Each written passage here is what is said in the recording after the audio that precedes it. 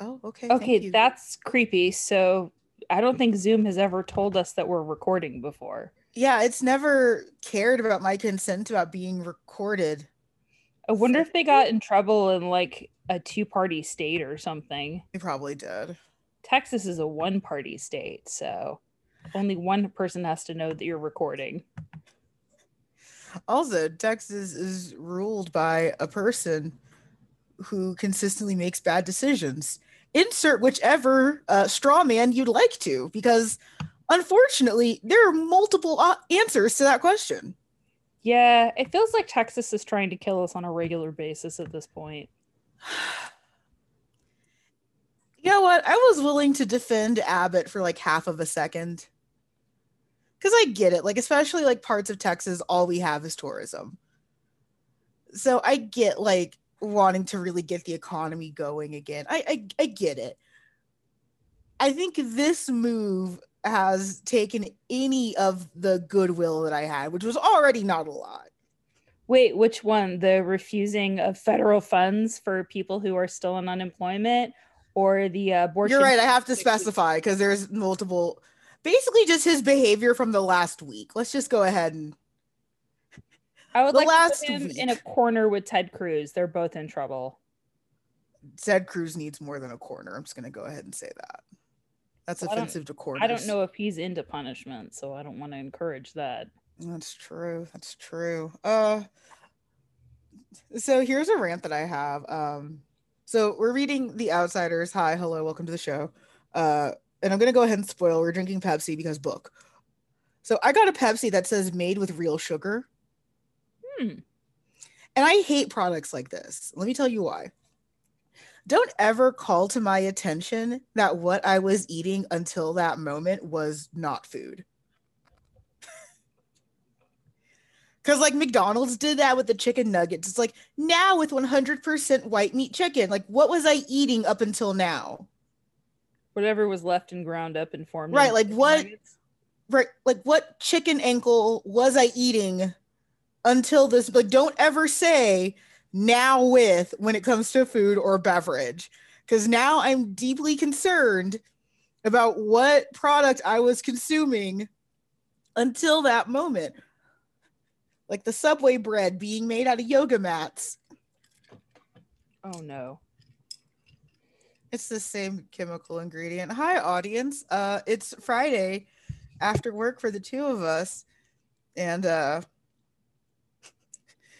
is going to be one of those combination low energy, high energy shows. The high energy kicks in after the alcohol and Pepsi has hit our bloodstreams. Yeah, because I honestly cannot think of the last time I've had regular Pepsi. Yeah. So my this is point of fact, this is my daughter's favorite soda. Your daughter is objectively wrong. I'm a little fascinated that she chose this over the varieties of things that we've kept in the fridge before. Um, she doesn't understand when I ask if she's Russian, so Like, I love your daughter. She's great. She is objectively wrong. I'm so sorry. Like, even just in the colas, Pepsi is at best tolerable. well, I mean, it's still better than things like RC and RC doesn't exist. RC should only be used to clean toilets. so. As Amanda had mentioned, the reason that we're doing this is because Book, one of the main characters, is kind of obsessed with Pepsi, and he Yes. brings it up a few times. Yes. That and dreams. I really wanted to get one of the glass bottle Pepsis for aesthetic. Uh, but that didn't happen. So I went with made with real sugar, which still squirks me out a little. Second time I've said squirks me out. Hail Britannia. So we ended up with two-liter bottles of Pepsi. Thank God, because my family drinks soda like it's water, Mm-hmm. and so I was like, oh yeah, I'm gonna get this for the episode. I'm gonna drink this. It'll be a 2 liter. Whatever's left over, I know Brianna will drink.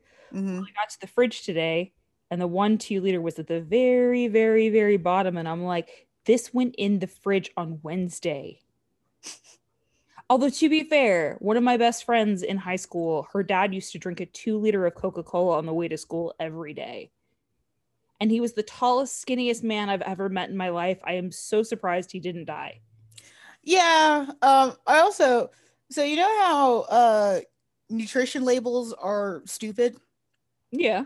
So I actually read this one for Pepsi, and it had the total amount of added sugar, which I knew was high because it's soda, but it gave a percentage of what that is in comparison to like the sugar you're supposed to have in a day. And I've never seen that number before, and I've never been more horrified in my life. Yeah, it's a lot. This bottle is 132% of your daily sugar. Yeah, that explains a lot. I'm currently drinking mine with Southern Comfort because I had a little mini bottle of it for some reason in the Mm-hmm. cabinet. Mm-hmm. And I gotta tell you that like I feel like I'm 23 or something right now. Like you're Mine, at the bar and somebody brought you a drink and you weren't really sure why. mm, That's about it. nope. I made a little drink. I used a spiced rum because I used Bacardi Gold. So basically like a Cuba Libre, but I guess a Yankee one because there's no Coca-Cola. Um, Also in a glass from my alma mater because my alma mater went standardized testing free for admissions. Which I love. Mm-hmm. Love, love, love. Remember, standardized tests were invented by people who like eugenics a lot. Yeah. There's actually a lot of things that were invented by people who really liked eugenics. Birth control. Yeah. But I mean, that one I'm kind of thankful for. But it was made so black people didn't have babies. Yeah, and also Irish women. Eee. Yeah. So, you Our win some, people. you lose some. Okay. Should I do a short story long? I mean, we technically have to, right? That's part of our format. Okay. So, Ponyboy Curtis, yes, that's his real name, is a lower class young man who lives in Oklahoma. He is part of a gang or what are called greasers as they wear their hair long and greasy. Eh, Think Johnny Depp and Crybaby. eh. Ponyboy likes to do things by himself and he is very introspective. After seeing a movie by himself, he's attacked by a group of boys called the Socias, which is short for social. They're upper class kids from the other side of town. They threaten to slit his throat, but he is rescued by his fellow greasers. This introduces us to the rest of the gang. One is his brother, Soda Pop, again, his real fucking name, and his brother, Derry, that's his older brother. Derry took How over did Derry get off easy? because he had to deal with everything else. So Oh, Derry well. actually took over custody of his brothers when their parents were killed in a car crash 8 months before. Oh. Fuck. There's also Johnny, Dally, which is short for Dallas, Steve, and Two Bit. Dally, Ponyboy, and Johnny go to see a movie the next night and they sit behind two gorgeous Soch girls. Dally tries to flirt, but he's a total creeper and he is totally brash and obnoxious and he bombs out. He ends up walking away, and Johnny and Ponyboy sit with the girls. Their names are Cherry and Marcia. We find out that Ponyboy and Cherry actually have a lot in common, including going to the same school. Two Bit shows up, and all three start to walk the girls to his house so they can drive them home so they get there safely because their drunk ass boyfriends basically left them there when the girls were like, hey, I'm not getting in a car with you. Instead, they have a run in with the drunk boyfriends. Bob and Randy, which is super Oklahoma, are the boyfriends and they threaten the rest of the greasers. The girls go home with them so they don't have a big fight with the other two groups. Ponyboy and his friend end up hanging out in this lot. They pass out. They fall asleep. He doesn't realize how late it is because he's supposed to be back by midnight. Ponyboy gets home and his brother Derry flips out, like, where the hell have you been? Ponyboy yells back because he's sick of being controlled, and Derry slaps Ponyboy across his face. And Ponyboy decides that leaving is the best option, so he runs away. This, of course, goes badly. He and Johnny, his friend, end up meeting up and they encounter the Soch group at the local park. And Ponyboy's head is held underwater in a fountain until he blacks out. He wakes up to find Johnny and the corpse of Bob. Johnny killed Bob because he thought they were going to kill Ponyboy. The two run off to find Dally, who think that he will be able to help them out. Dally gives them a gun and some money, and sends them off to get a train to ride to the town of Windricksville, which is nearby, and it's kind of also a shithole. They hide out in a church that's been abandoned for some time. They cut and dye their hair to hide out. They read Gone with the Wind, like, could you find something else, please? And they No. discuss poetry, which is why you get that whole nothing gold can stay thing. Because straight dudes, of course, read a lot of poetry in Gone with the Wind, right? Dally comes back to check on them and advises that the tensions between the greasers and the Sociers has gotten really bad. There's a rumble planned for the next night to settle the issue. Cherry feels really bad about Bob's death, but she acts as a spy for the greasers. Johnny tells the guys he plans to turn himself into the cops. Dally goes to drive Ponyboy and Johnny home, but they realize that the church that they've been hiding out has caught on fire. And they briefly think, oh my gosh, did we not put one of our cigarettes out? When they get there, there's a group of school kids who have started playing inside and they're trapped. So Ponyboy and Johnny rush in to save them. The roof caves in and Ponyboy blacks out again, just as they're getting the last kid out. He wakes up in an ambulance with minor burns. Johnny's back was broken by a falling piece of the roof. Derry and Soda Pop come to get Ponyboy and they make up as a family. Aww. Ponyboy and Johnny are declared heroes. Johnny is going to be charged with manslaughter, and they're going to have to go to juvenile court to see if they'll be sent to a boys' home. But Johnny's not looking so good, and Dally is having some serious PTSD. Johnny ends up dying after telling Ponyboy to stay gold, which is pretty much the most famous line of the actual movie. After going to trial, Ponyboy is acquitted. The case is dropped. He ends up going through the copy of Gone with the Wind that Johnny was reading in the hospital and finds a note to him. When Ponyboy's teacher tells him to write a theme so he can actually pass his class, he asks how long he can write it and then completes the story of The Outsiders. This is a lot, especially because this was written by a fairly young girl, of all things. As someone who wrote fan fiction starting at the age of 12, do not underestimate what young girls can write. Right. This was one of those things where it became pretty much an instant bestseller.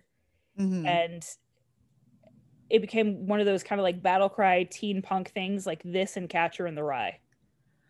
Okay, but also it's one of those things that is on the list of if I see any of this in a dating profile, I'm not sleeping with you. That's fair. I'm going to go ahead and say this. So normally we save this for the end of the show.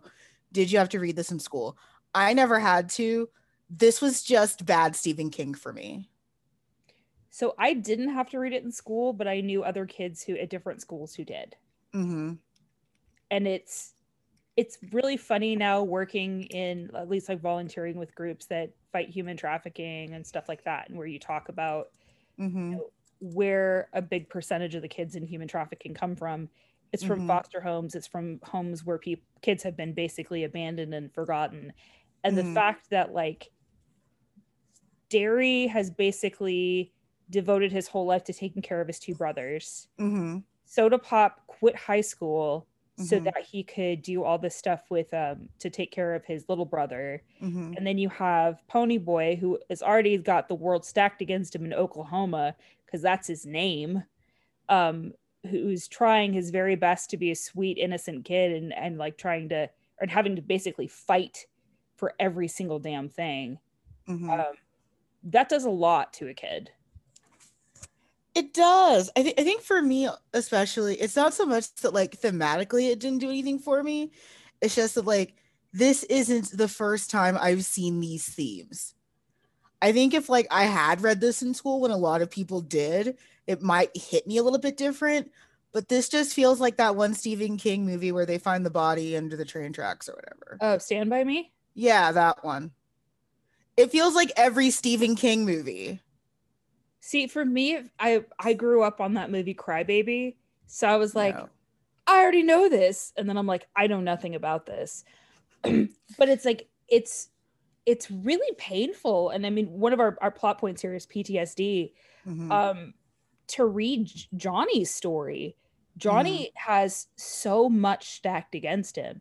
His dad is painfully abusive. His mom is very passive and kind of just lets The dad beat the crap out of both of Okay, them. but also, what was the mom going to do in Oklahoma? That's fair. That's what I'm just saying. Like Yeah. she's doing this to survive. But like Right. the fact that she starts blaming everything on Johnny later on when he's in the hospital with a broken back after saving kids is a lot. The fact that like this poor kid has been jumped before by upper class kids who basically slashed his face open, and he's so afraid that they're going to kill him and his friend that he stabbed somebody with a knife. Like, for anybody that would be a lot, but this kid is like 16. He's a baby, and Pony Boy is only like 14. So I hate that this does nothing for me. Like, I guess like that just might be like mental illness and like my own trauma, but like the level of suspension of disbelief for me was at such a weird place that like, I don't know, it all just felt very, I don't want to say inauthentic. It just felt weird. It felt like such an escalation that just, I have that problem in fiction that like, this is not a real response to that. So do you hate thriller novels where all of a sudden like the person becomes the major suspect and they have to run, and you're like, this person was completely normal before this, they wouldn't be an actual suspect? No, because I usually love the like going on the run part where they get like, you know, 3 bad wigs and, you know, they look like bad Thelma and Louise cosplayers.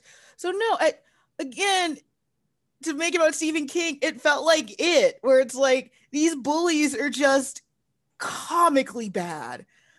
I've been bullied. No one's fucking doing this. I'm sorry. Like, okay, do you watch Mr. Sunday Movies? I do not. So he's a YouTuber. Him and his partner Nick Mason, they're both Australian. That's important to the story. So they were covering the old Tim Curry It, and they were doing the first one with the kids. And they're talking about like the bullies, and he's like, did you guys in America just have knife wielding bullies who were like 27 years old, you know, talking about the actors because they're obviously not the kids. Did you guys just have 27-year-old knife wielding bullies just running around? It's like, no, we didn't. If there were white people running around with knives, they were usually hunting for black people. Those aren't bullies, those are racists. If it's Oklahoma and there's a group of white people with knives, they're going to go do a Tulsa massacre. They're not bullying each other. That's not happening. And that also might be why I have a suspension of disbelief problem with this, is that violence in that end group for the time that a lot of these stories are set just wouldn't be happening. They'd be too busy kicking a black man.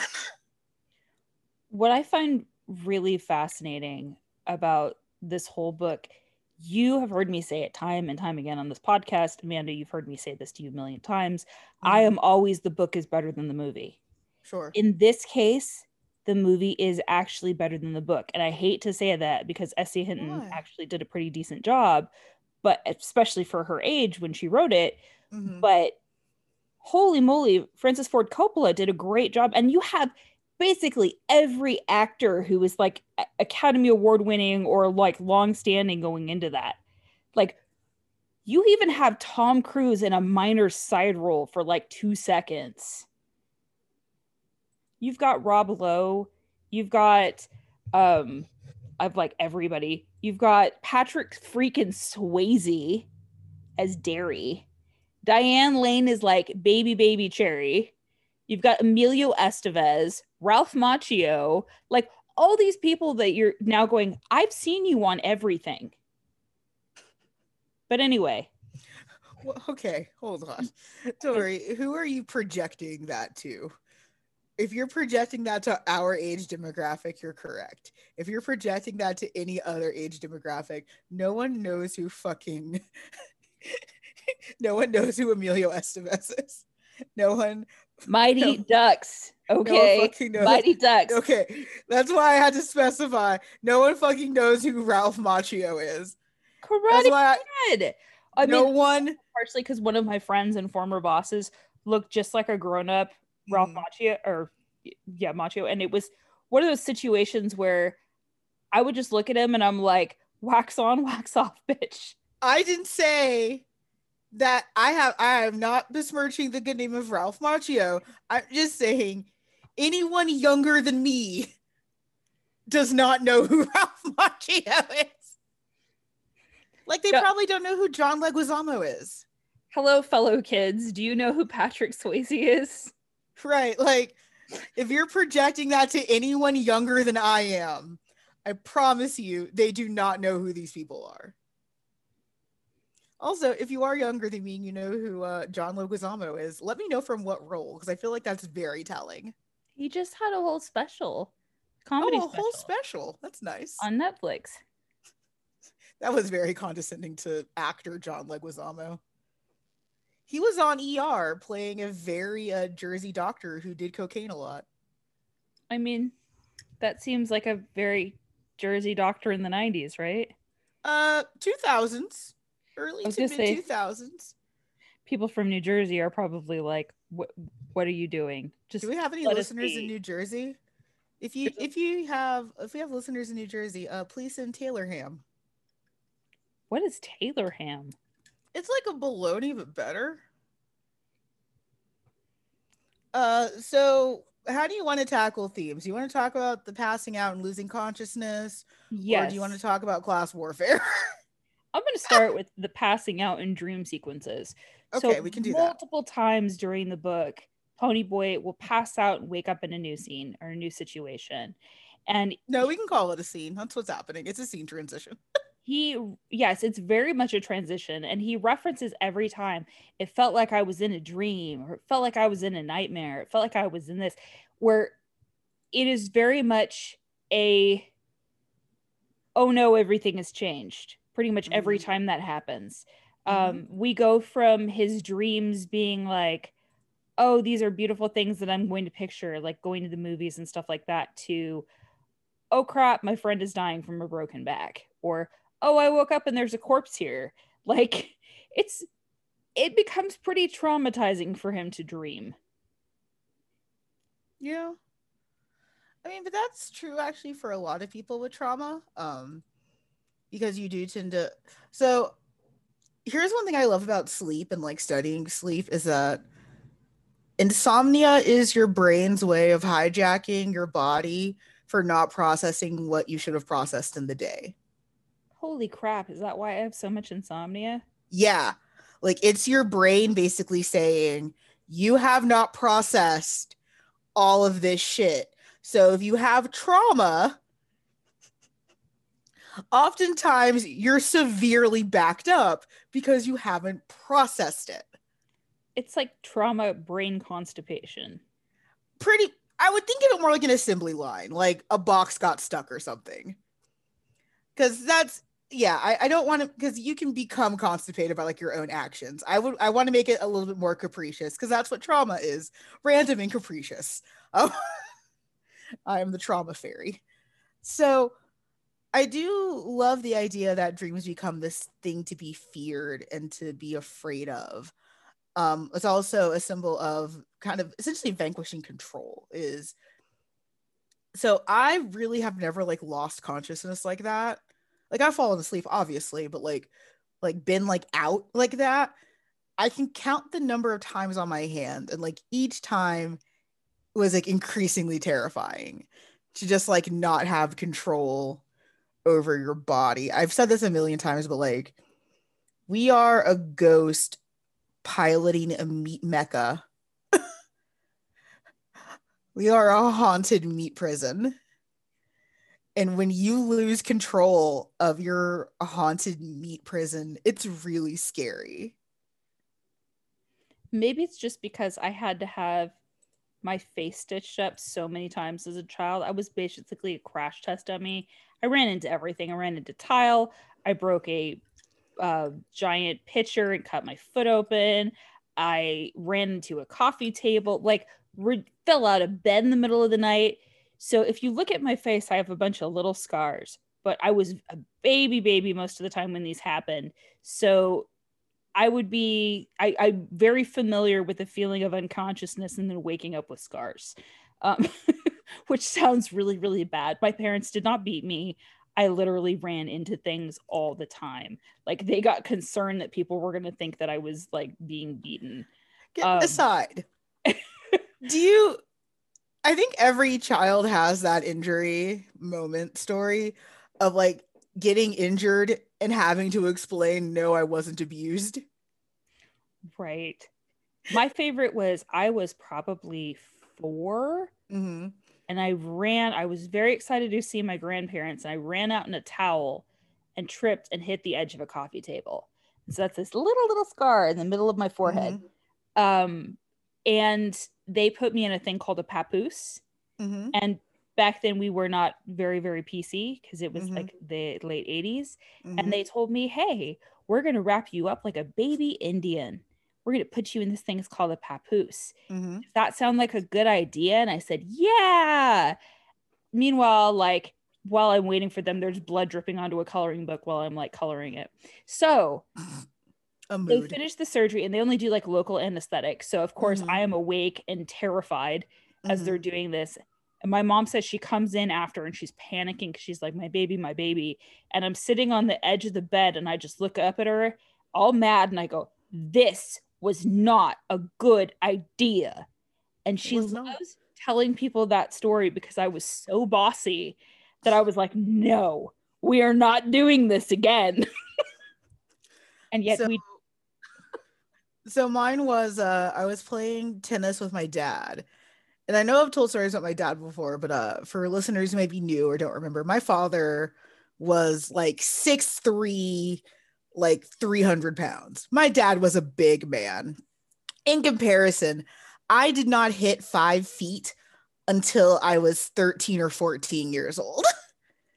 So we were playing tennis and dad spiked a volley. It bounced and hit me in the eye. If you ever like been hit with a tennis ball, especially in the face, that fuzz really fucks you up. Like I've gotten hit with a ton of like sports balls. Tennis balls and softballs hurt the most. So I go to school with a hell of a black eye. Like cartoonish, you put a steak on, black eye. And being the articulate child I was, when asked what happened, I said my dad did it. And everyone looks at the large black man and his tiny daughter with a cartoonish black eye. Oh, God.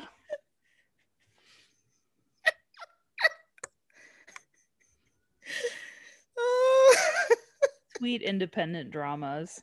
Just, oh my God. Out of all the things that I wish I could apologize to my father for, I think that's like number one on the list. It's like, look, I fucked up a lot as a kid in my 12 years that I knew you.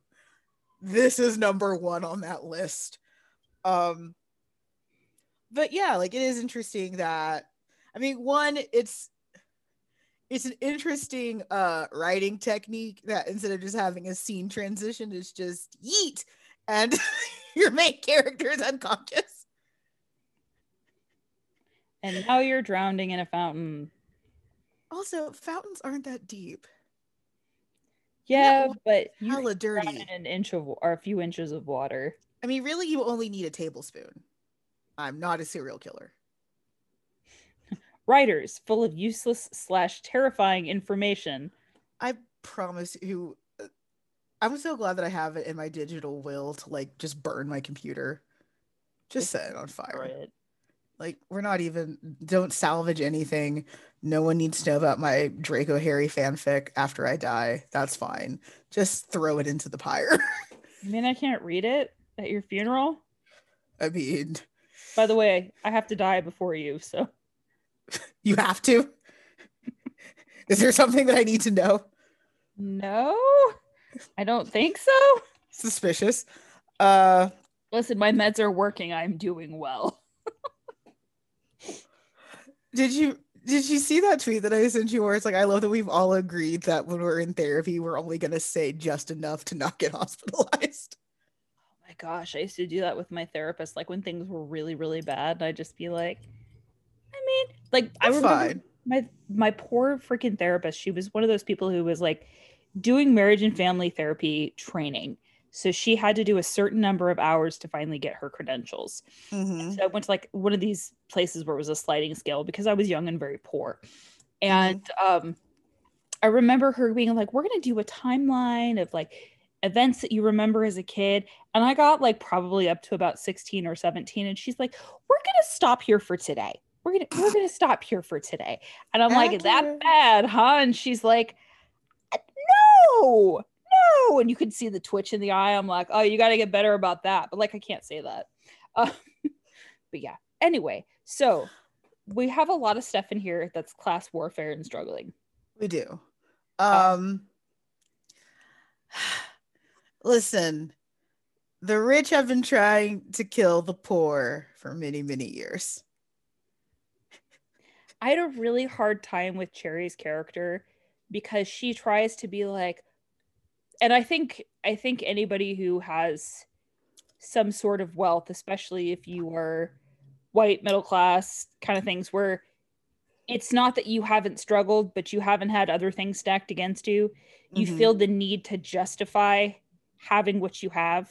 Well, it's Mm-hmm. really hard, and I did all this, and it's like, yeah, we know nobody is questioning that, but Mm-hmm. talking like to him about, oh, you watch sunsets, I watch sunsets, we have so much in common, we have problems too, all this kind of thing, and it's like, yeah, you have problems, but your problems are things that can mostly be handled by your parents paying to take care of them. Yeah, I think this also goes back to again, and so fun fact, I'm a raging narcissist and I like listening to our podcast. Um, I was going back and listening to the Ethan Frome episode because I actually think that's like our best episode. I don't know why, I just think it We is. both hate it so much. Yes. Um, We tend to do better when we both hate something. we really do. Uh, but like listening to us talk about like I have a really hard time with like white people problems. I think that might be one of the reasons why I'm so kind of like lukewarm on this. Is that like it's not that I don't think that white people can't be poor, obviously, but it's just like it's a different thing. It's different. It's just different. And I have like that level of condescension is something that I'm so used to. Even though like my whole life I have been at least middle class. I would always say that we floated between upper middle and middle class. I've never really been like poverty line or anything like that, which is a different experience than most African Americans, I will be frank. So like, but that level of condescension, despite that always being my upbringing, has followed me all my life. And it's just ex- I don't care.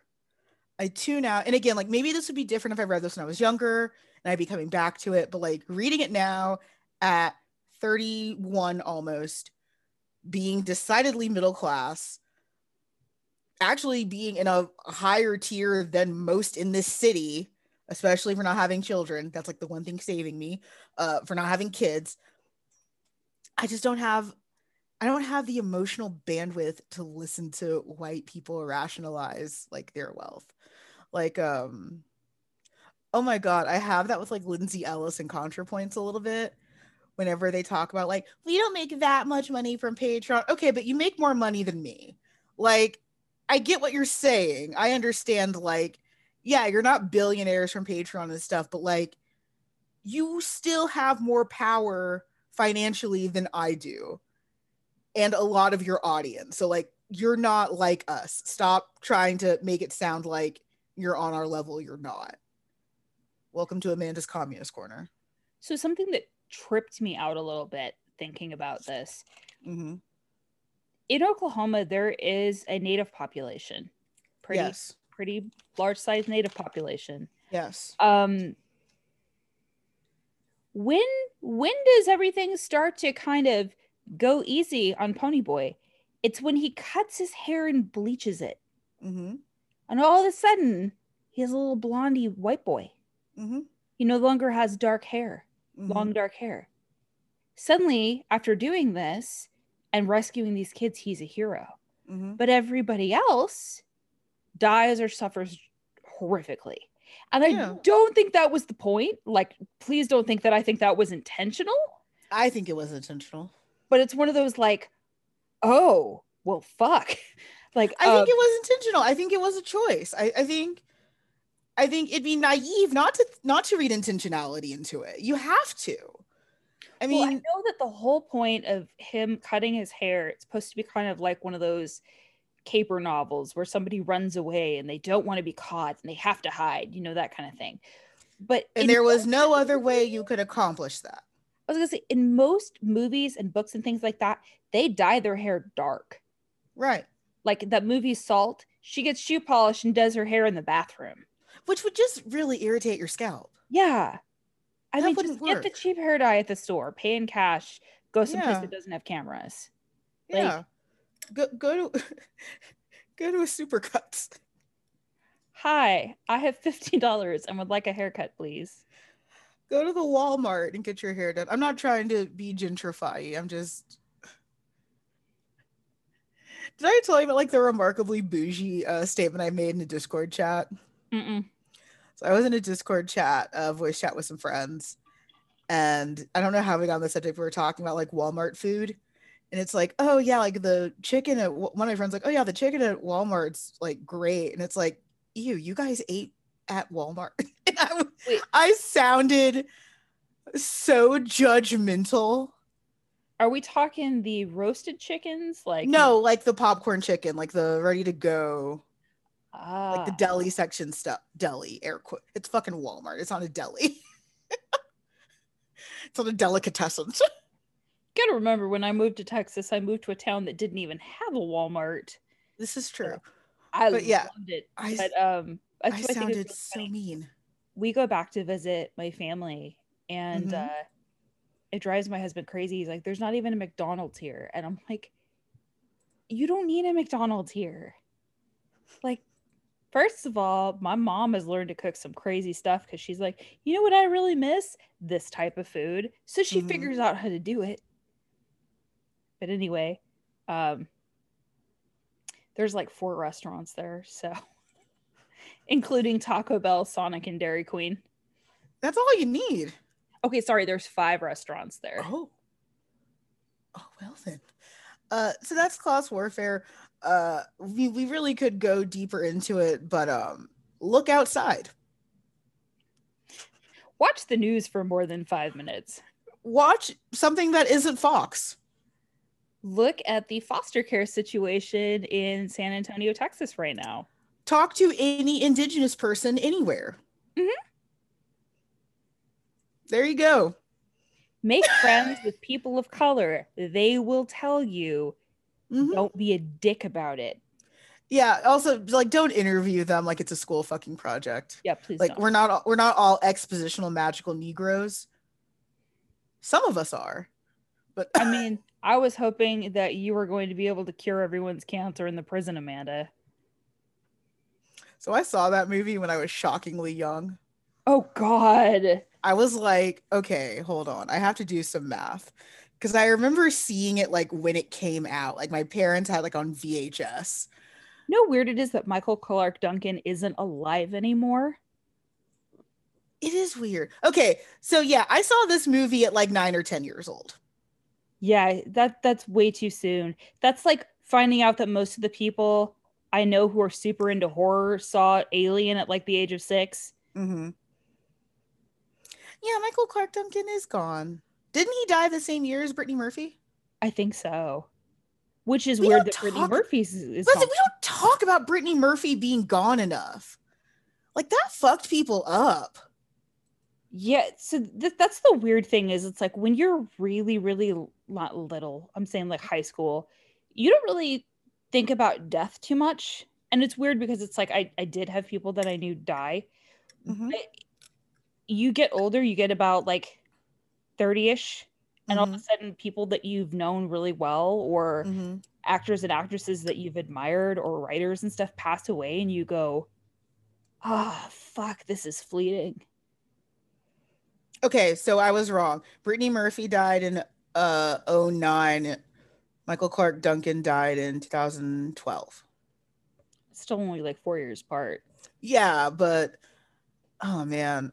Yeah, so actually, we just had a pretty famous mangaka pass away, the author of Berserk, which is a hugely popular series. Um, and I was talking to some friends, and it's like, I'm not ready for the creators I love to die. Like, that was a really, like, it was one of those moments where, like, it could be read as a little bit lighter in tone, but no one read it that way, and we all just got really sad.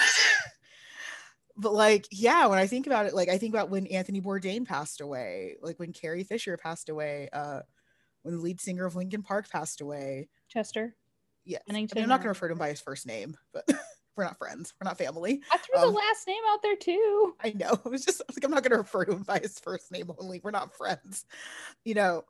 Like, at least air quotes, like those were kind of traumatic. Like, I'm not ready to have like Rumiko Takahashi, the creator of Inuyasha, like pass away at like 90 something of old age. Like, I'm not, like, that hits differently than like a tragic circumstance. So yeah, the death that messed me up the most, I think I was like 28, 29. My friend that I used to work with, Sean, like he used to work in this warehouse and I was a purchaser and I'd go out and talk to him all the time. I had seen him the day before, and he had that, like, the next night he crossed the street because he was going to go get a pack of cigarettes, and a drunk driver hit him. And he was in a crosswalk. He was doing everything he was supposed to be doing. No. And my friend called me the next day and was like, Sean's dead. And I'm like, you're full of shit. And she's like, no, I'm, because she worked with him still. I had like gone on to a different company, and I'm like, you're full of it. There's no way. And I remember just being like, well, everything's terrible, and like going to his funeral and like holding on to, like, one of the girls who still worked with him, holding onto her hand because she was shaking so hard. She was terrified to be there. She'd never had to deal with something like this before. And then being like BFFs with his wife at the bar that night, because he had like his like memorial was at a bar. And then just that weekend having a complete mental breakdown and like, hey mom, can I go stay at your cabin? And she's like, yeah. That's not a thing anymore, obviously. But I'm about to get really excited. Yeah. Could you feel it? It was in California and it's gone now. It belongs to somebody else. But I literally just drank myself stupid that weekend and watched Doctor Who episodes. Because it was like, I can't do this anymore. I can't function as a human being. In all fairness, I have done nothing for the past like 2 weeks but play Animal Crossing when I'm not at work. So, coping mechanisms. Well, and the funny thing is, I felt a lot, I think, of what Johnny was feeling in this book. And I think that's the weird thing is I didn't really care about Ponyboy, which sounds really bad. But like Johnny, I knew he wasn't real, but I still wanted to go rescue him and be like, do you need a room? I got a room. Like, do you need food? Can I help you? Because like, but that's what good fiction should do. And like, that's what I was saying. Like, I'm glad that you had a better experience than I did, because otherwise it's just like a heartless bitch podcast, which is my sideshow. Coming next week, the Heartless Bitch podcast. Like, again, just from like the framing and perspective, it's not like this didn't do anything for me. It's just like on the list of things to be concerned about, this wasn't high. Also, again, I have my own basket of trauma that I carry with me that makes it hard to empathize with people, especially fictional characters. I feel like I need to make a special like carrying case for your trauma. A basket of trauma. Here, let me carry this basket of trauma on my back. So when I was in Catholic school, one thing that we did was we painted these like tile grout markers because they looked like little crosses, and it's like, now you have like a physical reminder of like the cross that we all carry, which is remarkably morbid for a bunch of like junior high kids, for one. And then two, it ends up sort of like reframing how I feel about pain, but like in the most Slytherin way. Because so after my dad died, I remember this one kid like wrote in the card, hey, I'm sorry that your dad died. I know the same way that I felt the same way when my goldfish died. I was ready to fucking punch this kid out. I was ready to just like punch offense. Yeah, I was ready to like climb over a pew and punch this kid out. And my mom looks at me and she's like, you have been through something that most don't have to go through. Imagine how devastated he's going to be with all of his relative luxury in life when he finally has to go through something half as difficult, which is the most Slytherin thing. I was raised by two fucking Slytherins. Oh yeah. And just like, it's like, imagine how devastated he's going to be when he has to deal with this trauma unprepared later on. It's like, God damn, mom was a stone cold. My sister is definitely a Gryffindor. Mm-hmm. Because she's the type that is smart, will probably outdrink you, and yet could best you in a fight Mm-hmm. while driving a golf cart across her property. I don't know what my mom would be, because she definitely has some serious Ravenclaw tendencies. Mm-hmm. She is incredibly bright, Mm-hmm. but also a little bit cunning. I have no idea. Like, with my dad. My dad was like had a lot of Slytherin in him, which it's very funny because I didn't really get raised by my dad too much because my parents split when I was about 7. Mm-hmm.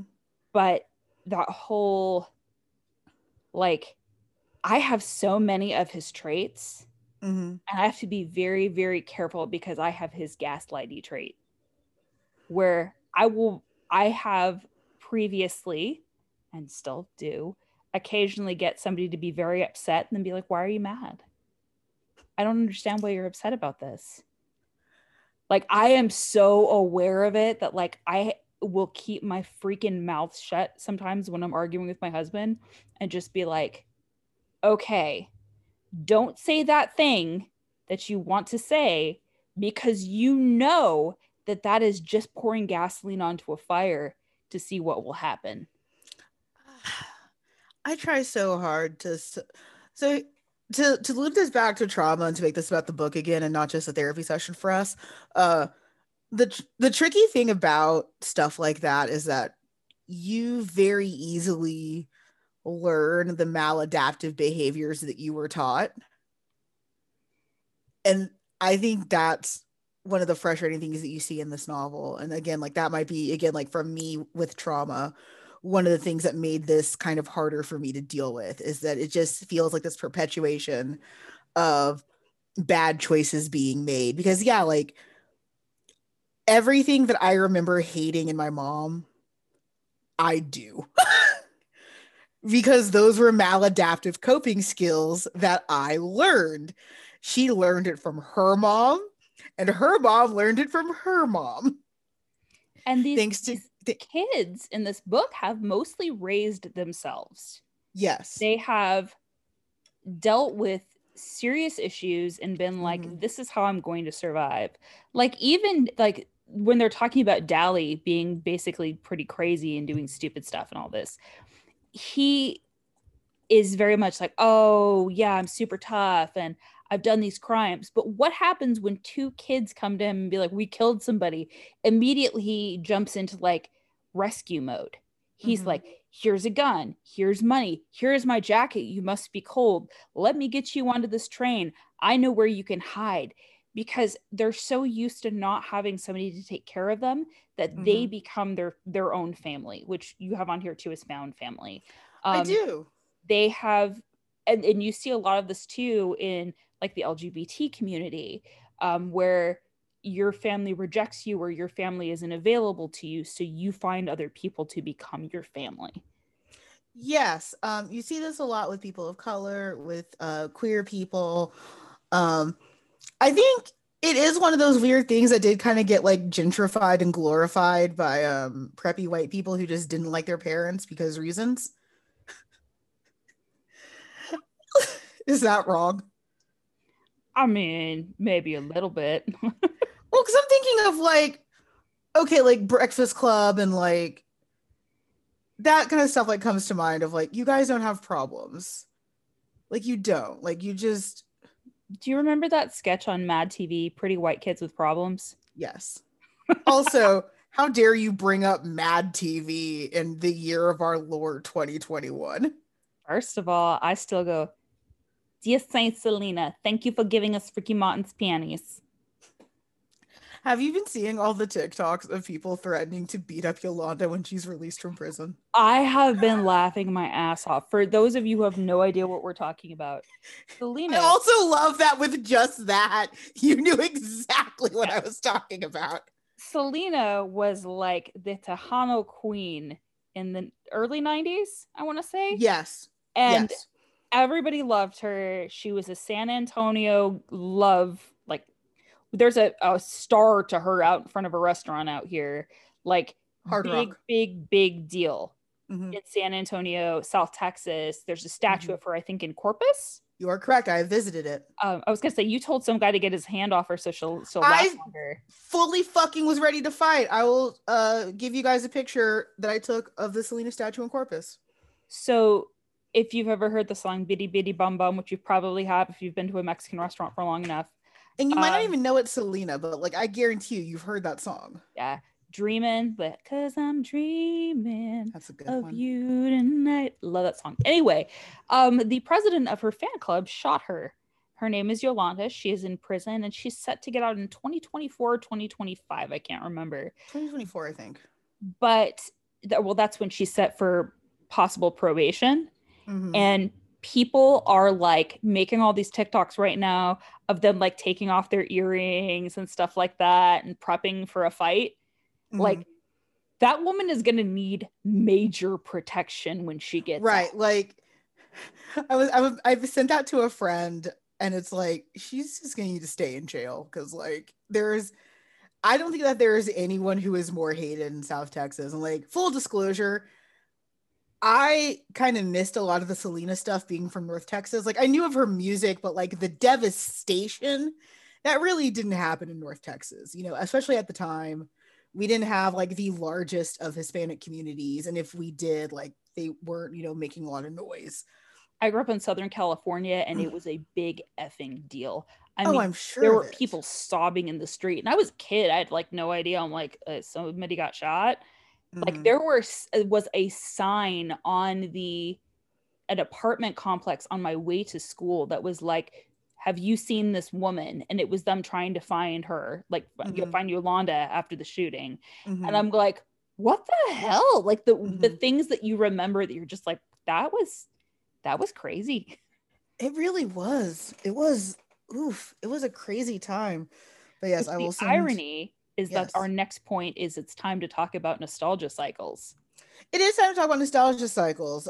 So right now we are in the middle of a 30-year nostalgia cycle for the 90s, which makes me want to vomit.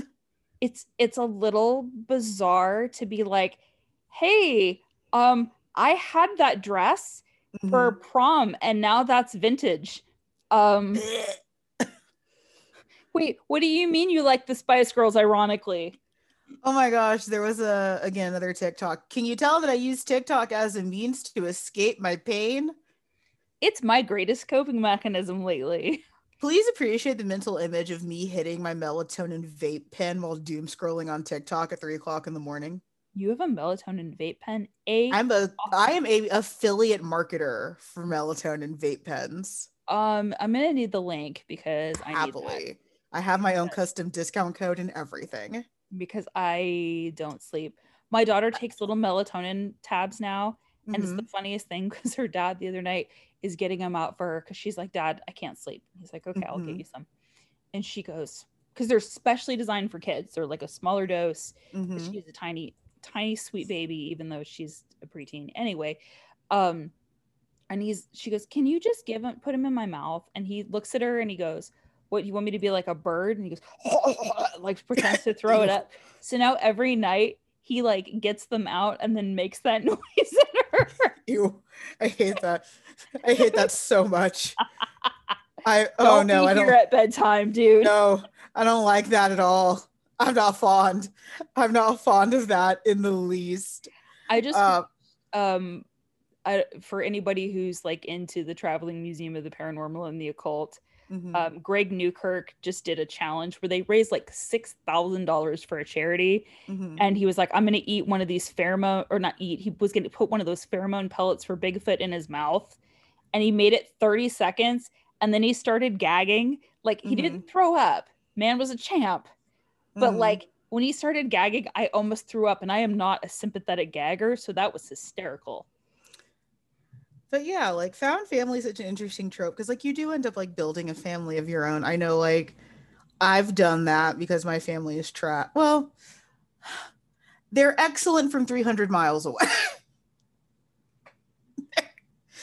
They're excellent from 300 miles away, and when I can feign being busy to get off the phone. I'm getting another call. Bye. I have to go. But like when I'm home, it's I love my aunts very much. It says a very, very broken and tired Amanda. You I just want want to say to our Gen Z listeners, one, we love you. Two, it will happen to you. do we love our Gen Z listeners? I do, because they come up with Do we have any Gen Z listeners? Probably not. It's, like again, like I've Tori, have we looked at the dashboard recently? Do we have any Gen Z listeners? No, I feel like I have to look. I never look at the dashboard because I don't want to know. I stopped looking at the dashboard, unfortunately, but I can get back to it. So do you want to talk about knives or gangs? How about knife gangs?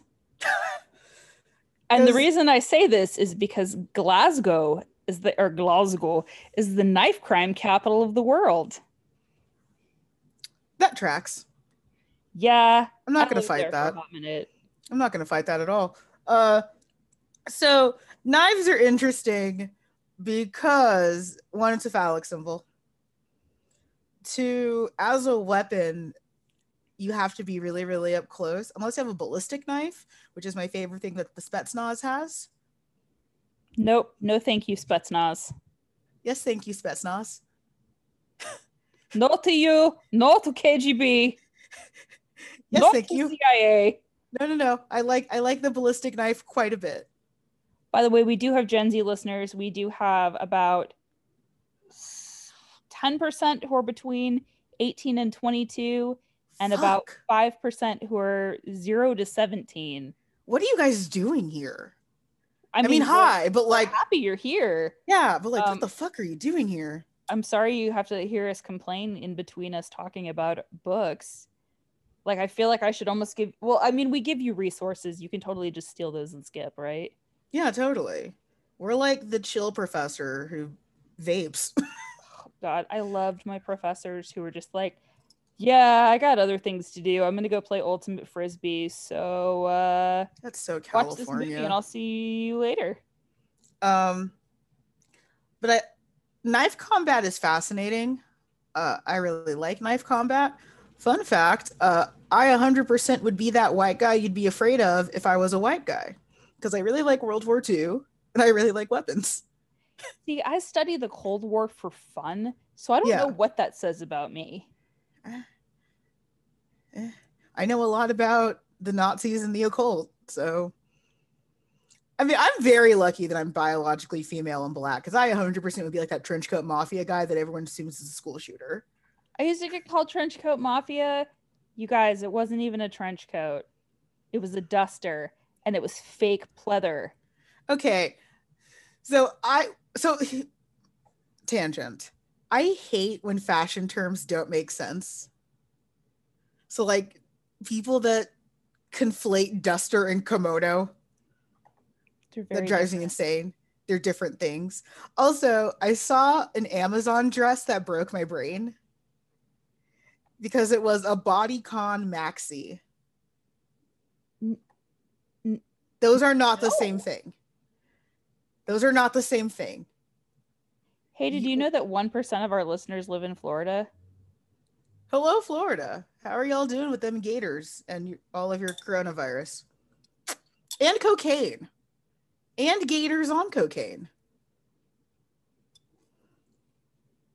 Thank you, Florida, for making Texas look slightly less crazy so we can get away with things. Do they? I think we're pretty bad. No, we're terrible. But like, here's the thing. I love Texas. I love Texas history.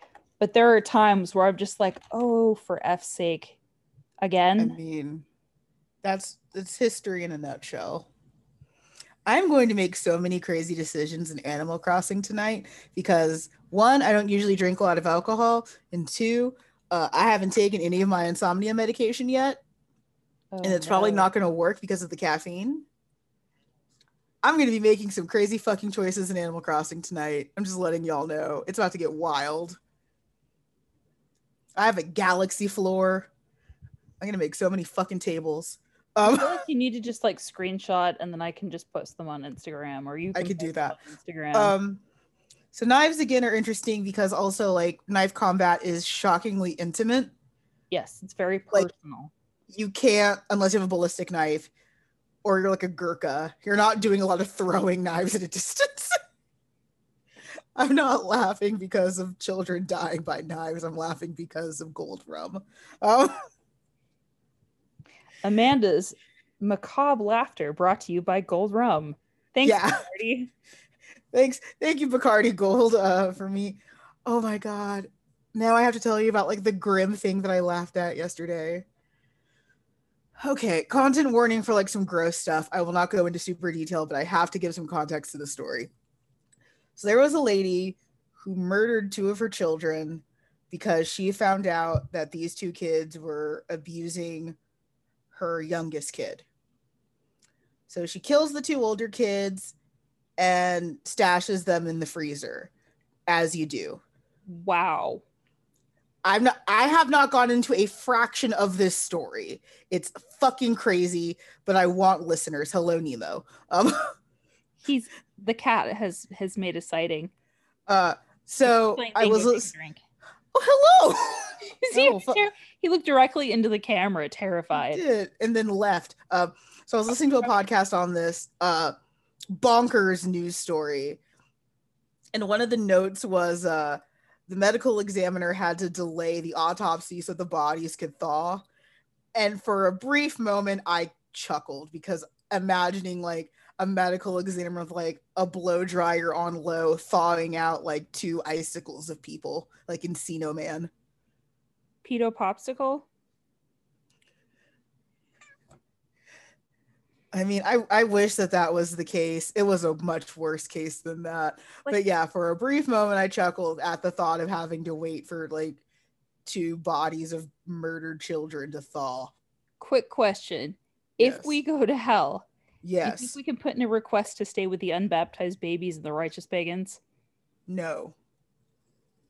We're not that good at people. You know, hello, tired baby. Oh, he's so cute. I love he just puts his head against my arm like, I don't want to hold my head up anymore. I'm tired. Mood and same. So gangs, almost like the dirty incest brother of Found Family. Yes. We're running with it.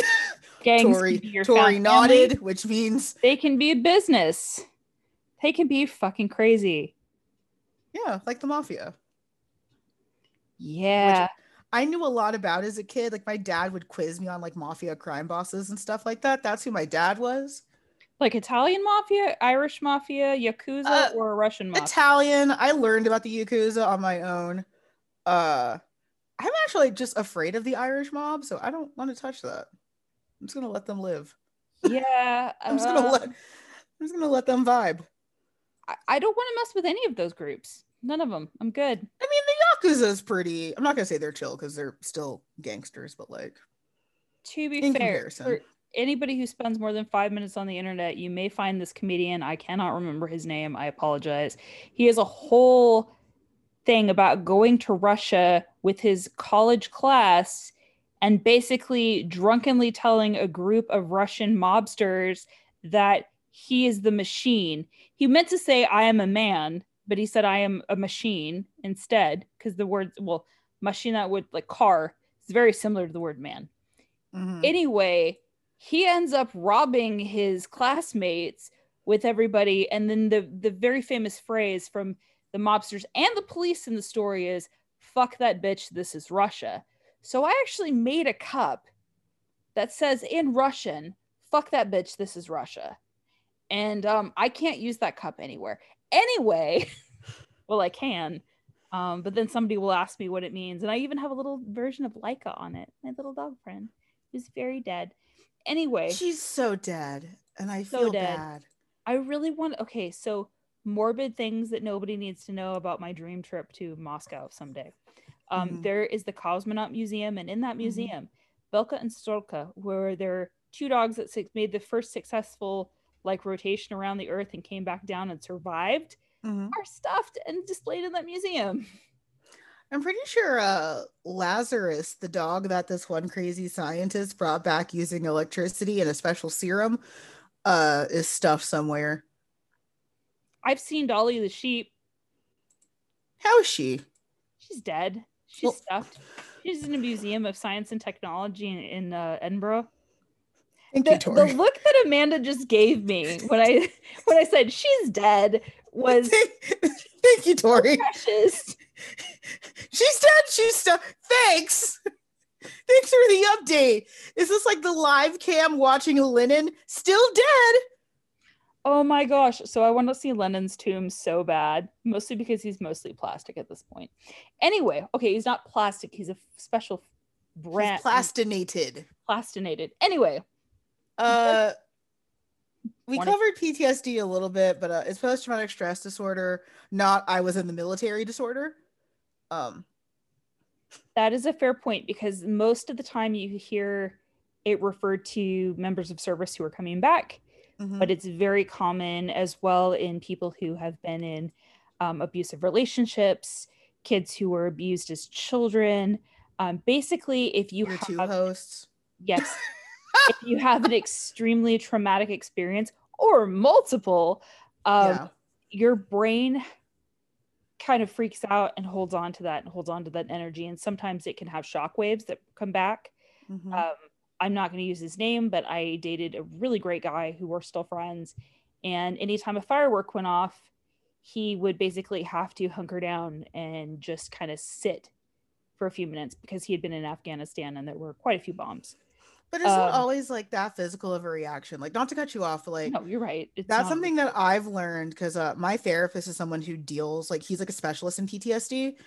Um, and it took me a long time to grapple with the fact that like that's what I suffer from is after so many years of trauma. Because like really trauma is just a bad experience. And like we don't like using that definition because it sounds like it really minimizes what it is.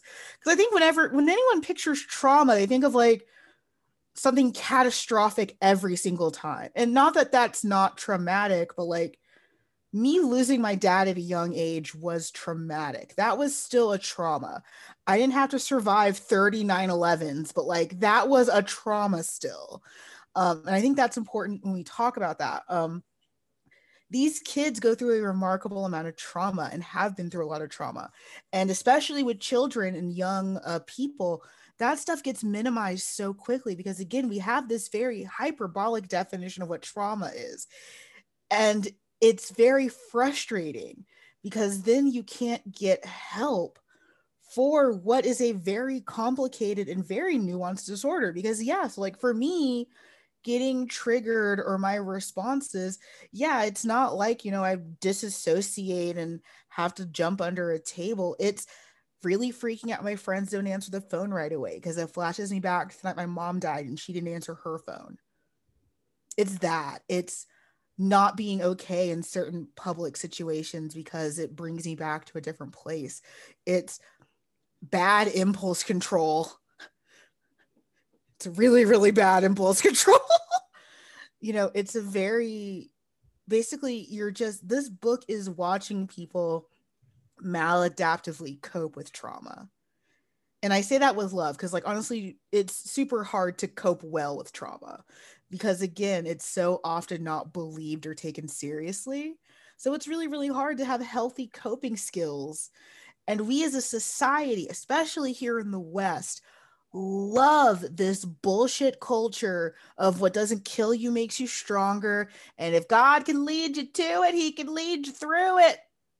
And I think that's something it's been a big topic of discussion, especially with our generation, and the generations that are coming after, is we've heard this rhetoric since we were children.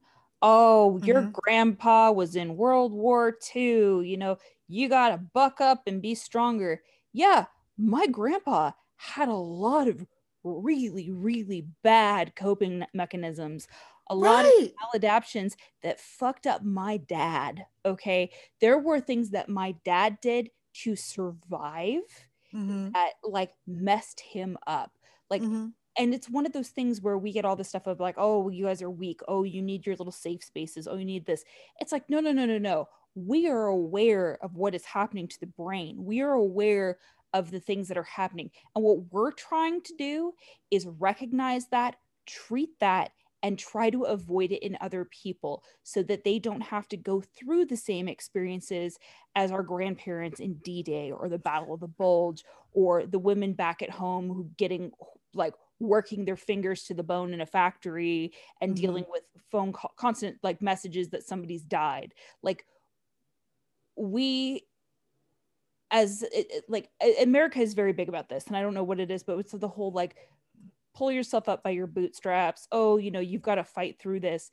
And what's fascinating is listening to people now after the COVID quarantine and stuff like that, who said it was weird because I finally started not forcing myself to do something, not Mm-hmm. pushing myself past what I could handle, and just kind of sitting in what I could handle and doing what I could do, and realizing how much better I felt, and Mm-hmm. realizing that this is that I don't have to kill myself for a cause, or I don't have to push myself past a breaking point that's really going to hurt me and do no good to anyone.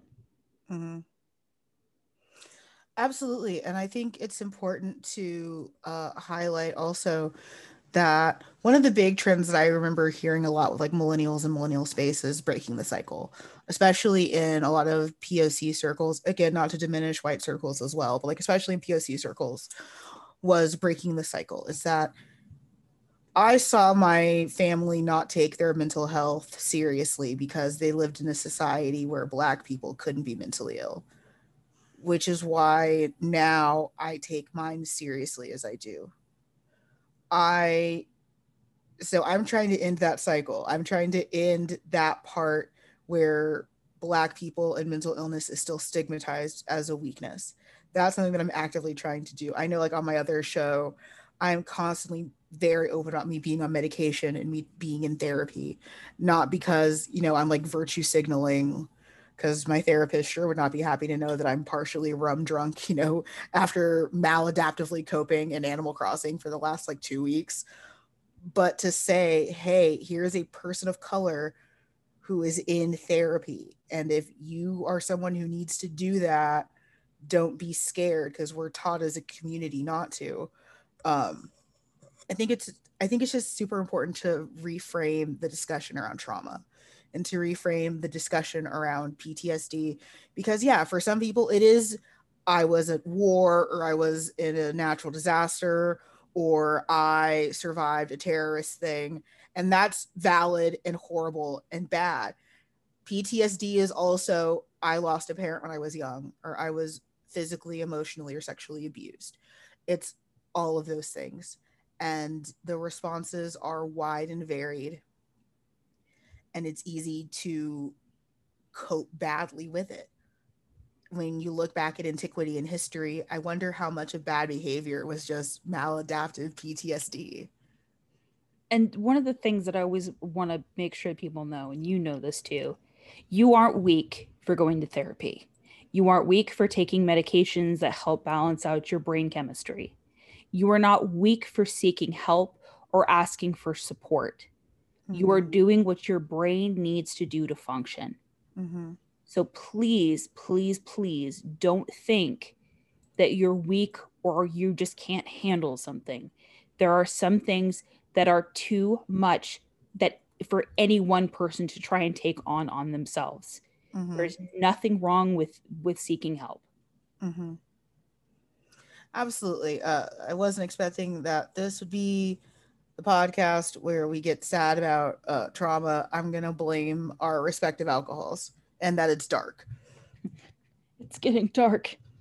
Oh, now I'm thinking of the poor Mars rover. Anyway, I'm going to take this moment to talk about S.E. Hinton. So, Hold on. Do you remember Philae, the little comet lander? no. Wait, Okay, which is the one that was like, it's getting dark? that's Philae. Oh, So Philae was a little comet lander who was tweeting. I mean, it was NASA, but Freaking love NASA. but Filet was a little comment lander that was tweeting and was doing a great job, and like, was like a personified air conditioner who was on a comet.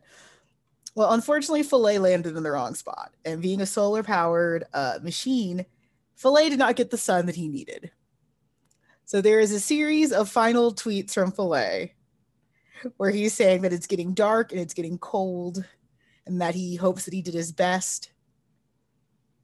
And I don't think that NASA understood what they were doing to a group of existentially exhausted millennials, because I know I cried. I cried. Oh, also, I think Curiosity is what you're thinking about. Curiosity sings happy birthday to himself every year. Yes. Which is... Listen, we can pack bond with anything, okay? Oh, absolutely. Absolutely. That's also a trauma response. Which, thank you, therapist, for telling me, because he's like, you name a lot of your stuff. It's like, yes. It's like, you know what? You are just... We need to update the bingo card as these are PTSD or trauma responses. Well, because I was talking to my therapist and he's like, you name a lot of your things. And it's like, yeah, it's like, you are just latching on. It's like, you shut your whore mouth. How dare you say something that is entirely correct to my face? Oh,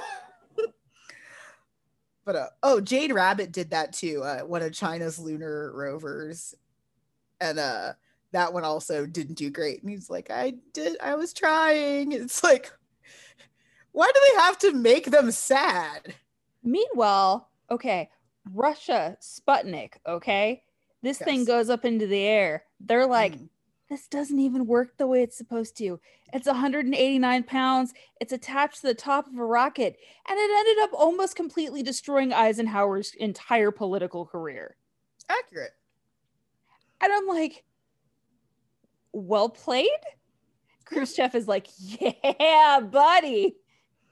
And then they're like, we're going to put a dog in space. He's like, sweet. Can you do it in 30 days? Okay, anyway. Yeah, let's go talk about this author. So, as I mentioned at the top of our podcast, S.E. Hinton is a woman. Mm-hmm. Like the TERF we no longer discuss, her publisher... Okay, I'm going to call shenanigans, because there's a lot of female writers that have used male pen names. I think you just wanted to bring up the TERF we don't talk about anymore. Nah. So, basically, there was a whole rash of people who, up until recently... though, to be fair, I think isn't V.E. Schwab also, she publishes because it was going to be a better... Anyway, yes. A lot of times publishers will have writers use their initials. Although part of this is also because she is a very, very private person. Suzanne Eloise Hinton, her biography is very short because she's quiet.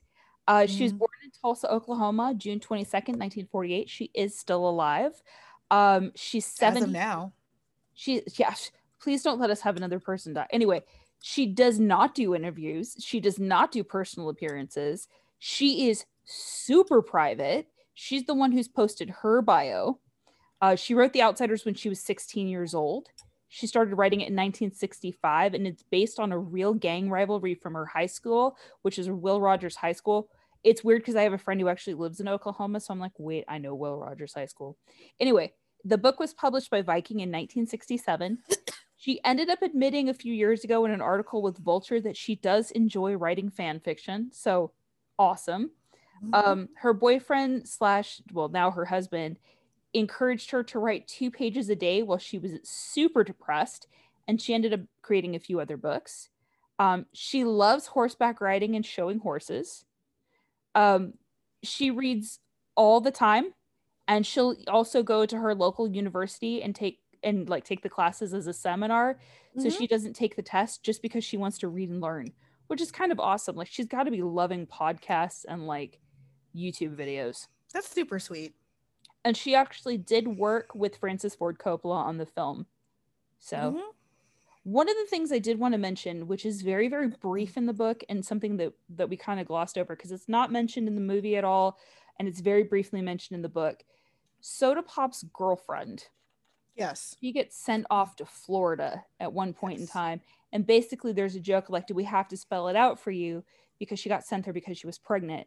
And later Soda Pop finds out that it wasn't his baby, it was somebody else's baby.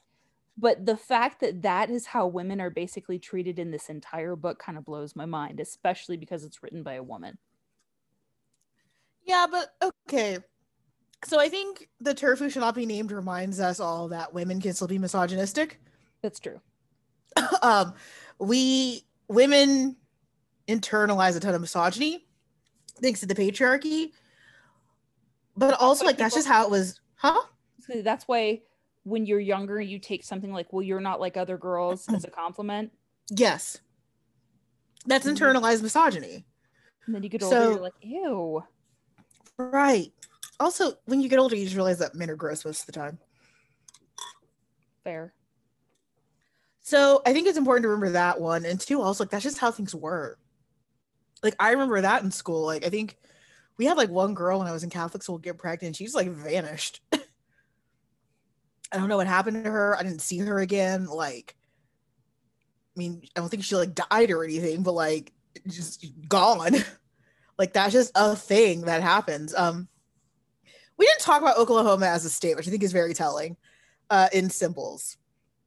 Oklahoma is, as Tori mentioned, has a large indigenous population, one of the largest still remaining in the states, which is still not a lot because these people were displaced by, as Tori figured out, the president that I would happily fight in a back alley. So she's gonna fight Jackson, and I'm gonna fight Reagan. I mean, so there it was again another TikTok where it's like, which send this to your best friend and see if they know what the answer is, and it's like which president would they fight in a back alley? And Tori's like, I don't know because I feel like you would just fight all of them, and it's like not false. That's fair. Not false, but if I had to pick one, Andrew fucking Jackson, I am taking that motherfucker down. The only redeemable thing about him is that his parrot was escorted out of his funeral service for swearing too much. This is why I'm single. But Oklahoma does have a large indigenous population that really reconquisted the fuck out of that land and did their best. It is still very white in a way that is uncomfortable. It is the less superior state to Texas. And out of all the hats we could have had, I hate that we're stuck with Oklahoma. You can tell that Amanda was born and raised in Texas. We have a rivalry, but a rivalry is usually something that exists on equal terms rather than a parasite trying to feed off of a larger apex predator. Can I just mention that I'm getting really, really, really, really, really sick of all the messages I see on social media about hating Californians in Texas? No, because you don't belong here. Great. You keep raising property taxes because so many of you can't afford to live in California. I'm poor as shit. I lived in a rental house and then I lived in an apartment for several years. It's not our fault that California is expensive. Stop trying to make Austin into California. We don't want you here. Austin is more liberal than California. We don't want you here and your kale chips and your quinoa. I know you're joking, but still I want to slap you. You don't want more Californians are going to Tennessee than Texas. I guarantee you Tennessee doesn't want them either. You know what we should do, Californians? Well, I'm a former, but what we should do is we should rally around and just take over Alabama. We should just fix the fuck out of that state. The optics of that is horrible. Please don't do that. Because the gentrification. Yeah, okay. Yeah, you somehow made it much worse. The sheer optics of you displacing a bunch of poor black people who have been living there like since slavery. I meant just the white people. I don't care. The black There's not enough of them. You're displacing like 100 angry people, and they're mostly KKK, so they're not going anywhere. Wait, does Mississippi make it better or worse? That's just nope. There's a whole band that you just can't. Louisiana, Alabama, Mississippi. You're just gonna have to skip those. I'm gonna leave it all alone. And maybe we could talk about Georgia on the right day. I liked Georgia. I've only been to their airport. Which airport? Atlanta? Yes. Okay. I was like, I went to Savannah. Uh, but Oklahoma is an interesting state, which is the only nice thing I'll ever say about them. Um, I liked Oklahoma City. That's where my friend lives, and it was mhm, fun. And then we went to Norman, mhm. and we went to Norman. And anyway, I can Ree totally Drummond lives picture there, and I don't like her. who lives there. Ree Drummond? Oh, the Pioneer Woman. Yes. I had to sit there and think about who that was. I can't stand that woman. You know that the only reason that I connected that name to the Pioneer Woman right now is because last week I was working at a pantry Mm-hmm. and somebody had brought in a bunch of her like Her barbecue gross cookware. sauce. Oh, It was like that's a weird thing to like give away. that's And we're like, horrible. okay. I mean, we could give away peach barbecue sauce, I guess. Eh. It looked Yeah, like one of those things that somebody went to like the end shelf at Target that's on discount. absolutely. Cart. Absolutely. Yeah, Ree Drummond is a oof. You want to talk about gentrification? Her and those Gaines folks who fucked up Waco. Uh, Chip and Joanna games. Yeah. Yeah. Fuck them. So my friends live in Waco. They do not live in a house, obviously, that's been redone by the Gaines family. But they Hmm. had a rock wall from the 70s in their house, like one Hmm. of those ones that's just a fireplace covered in rocks. Hmm. And there was a storm, and all of the rocks fell down in the house onto the floor. So did you have to read this book in school? I think we talked about this, but no, I did not. But I had I'm friends. just following the outline, Tori. I don't know what you want from me. It's dark. It's dark. I'm cold. We've both had alcohol. I also did not have to read this book in school. Again, I said this at the top of the show. I almost wish that I had, and maybe I wouldn't quite be so cold on it. Reading it in hindsight, it just feels like a lot of other things. So I wonder if this was my first time encountering a lot of these tropes, if I'd be a little bit less harsh on the book. And I say that not to diminish anyone's experience. If this was like super poignant for you, like I'm not saying that you're bad. It's just for me having experienced this stuff in other forms beforehand, and it already wasn't my favorite. Like just reading it again is like, eh. Well, I think this was one of those books in that era of the 60s where you Mm-hmm. had like um what is it called? I Never Promised You a Rose Garden. You had um why can't I think of what it is? White Rabbit or something. Mm-hmm. Anyway, you had a bunch of books about trauma, you had a bunch of books about drug abuse, you had a bunch of books about families falling apart and things happening, and that was suddenly it was acceptable to read that. And I think this was probably that foundational layer because now we have so many other different types of books about that. We have teen Mm-hmm. books that are out about eating disorders, mental disorders, Mm-hmm. abortions, sexual trauma, that kind of stuff. Like I feel like this was one of those things that kind of dipped a toe into these Mm-hmm. are the things that are going on around us. Mm-hmm. You don't necessarily see, but let me pull back the page for you. Absolutely. Like I definitely want to give credit where credit is due. And like that's why I went out of my way to preface when I normally wouldn't. I would just double down and be like, this book is trash and you're trash. This book is trash, and anyone who likes this book is also trash. Fuck everyone. Pew, pew, pew, pew, pew.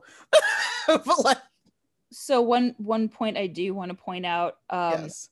and this is from another Vulture article from 2016. Mm-hmm. There were a bunch of people based on the movie wondering if Johnny and Ponyboy were gay, and S.E. Hinton said, no, they are not gay. They just are bros that take care of each other Yeah, and sure. read Gone with the Wind and talk poetry. Just like how Anne Rice's vampires aren't gay. Anyhow, That's what completely heterosexual behavior that you do with your close male. Okay, so one of my favorite things in archaeology is when you find two homosexual like figures or bodies together, and it's clear that they're gay and that they're lovers, and just the amount of just backbending that archaeologists will do. It's like they must have been very, very good friends. they were roommates, they were so close. They were roommates. It's like this guy's dick is fossilized in this guy's ass. Like they're gay. they're gay and they're married. Like, what do you want? What's the soundbite from TikTok? Damn, these bitches be gay. Right. Like, oh my god, just the amount of like backbending of like they must have been very close friends.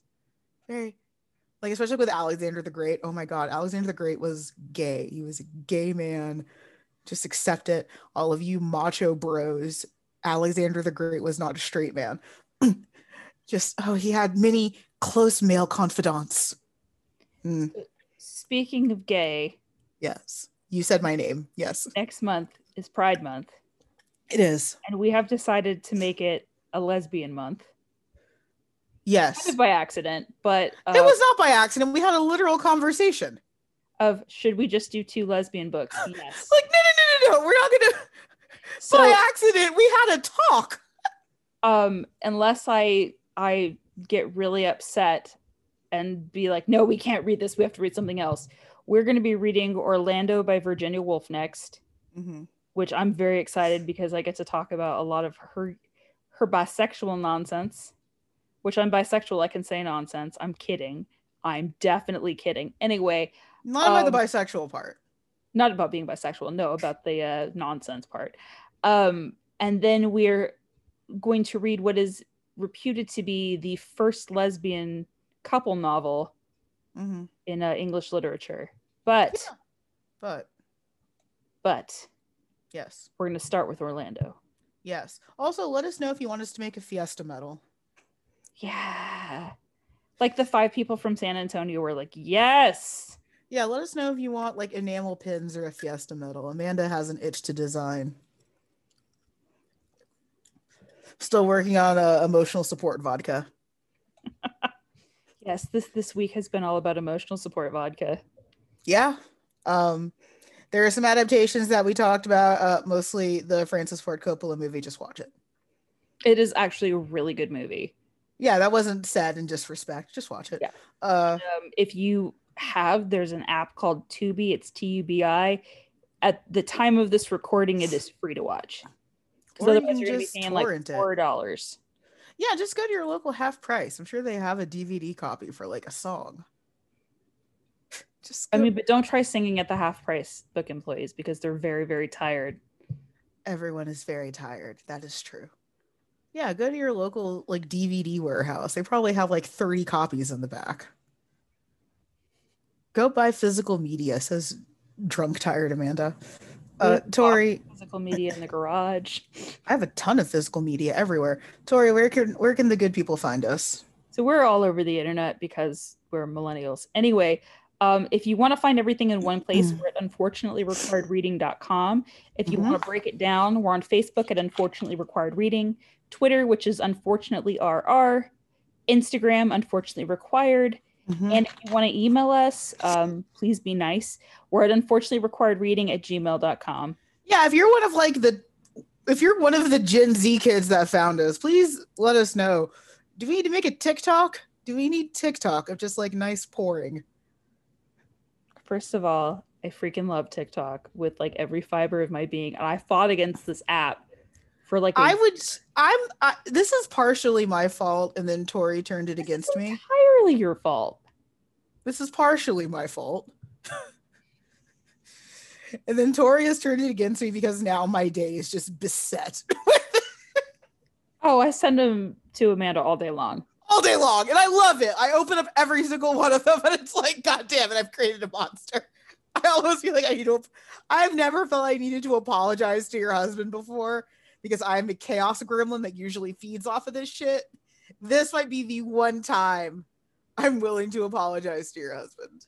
So basically what happens is he sits down to play a video game. Right now it's Evil Genius 2. And I go, all right, well, I'm either going to go read a book about Russia or like the Cold War, let's be real, or I'm going to watch TikTok for 2 hours and then realize that the sun has gone down. So, and then we come back together and discuss weird things that we've just seen all day. Yeah, that sounds about accurate and fair.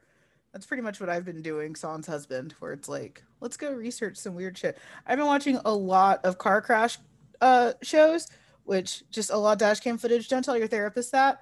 Um, don't tell your therapist that you've been watching like 10 hours of plane crashes and car crashes. It is apparently concerning. I just want you to see this cat. Baby.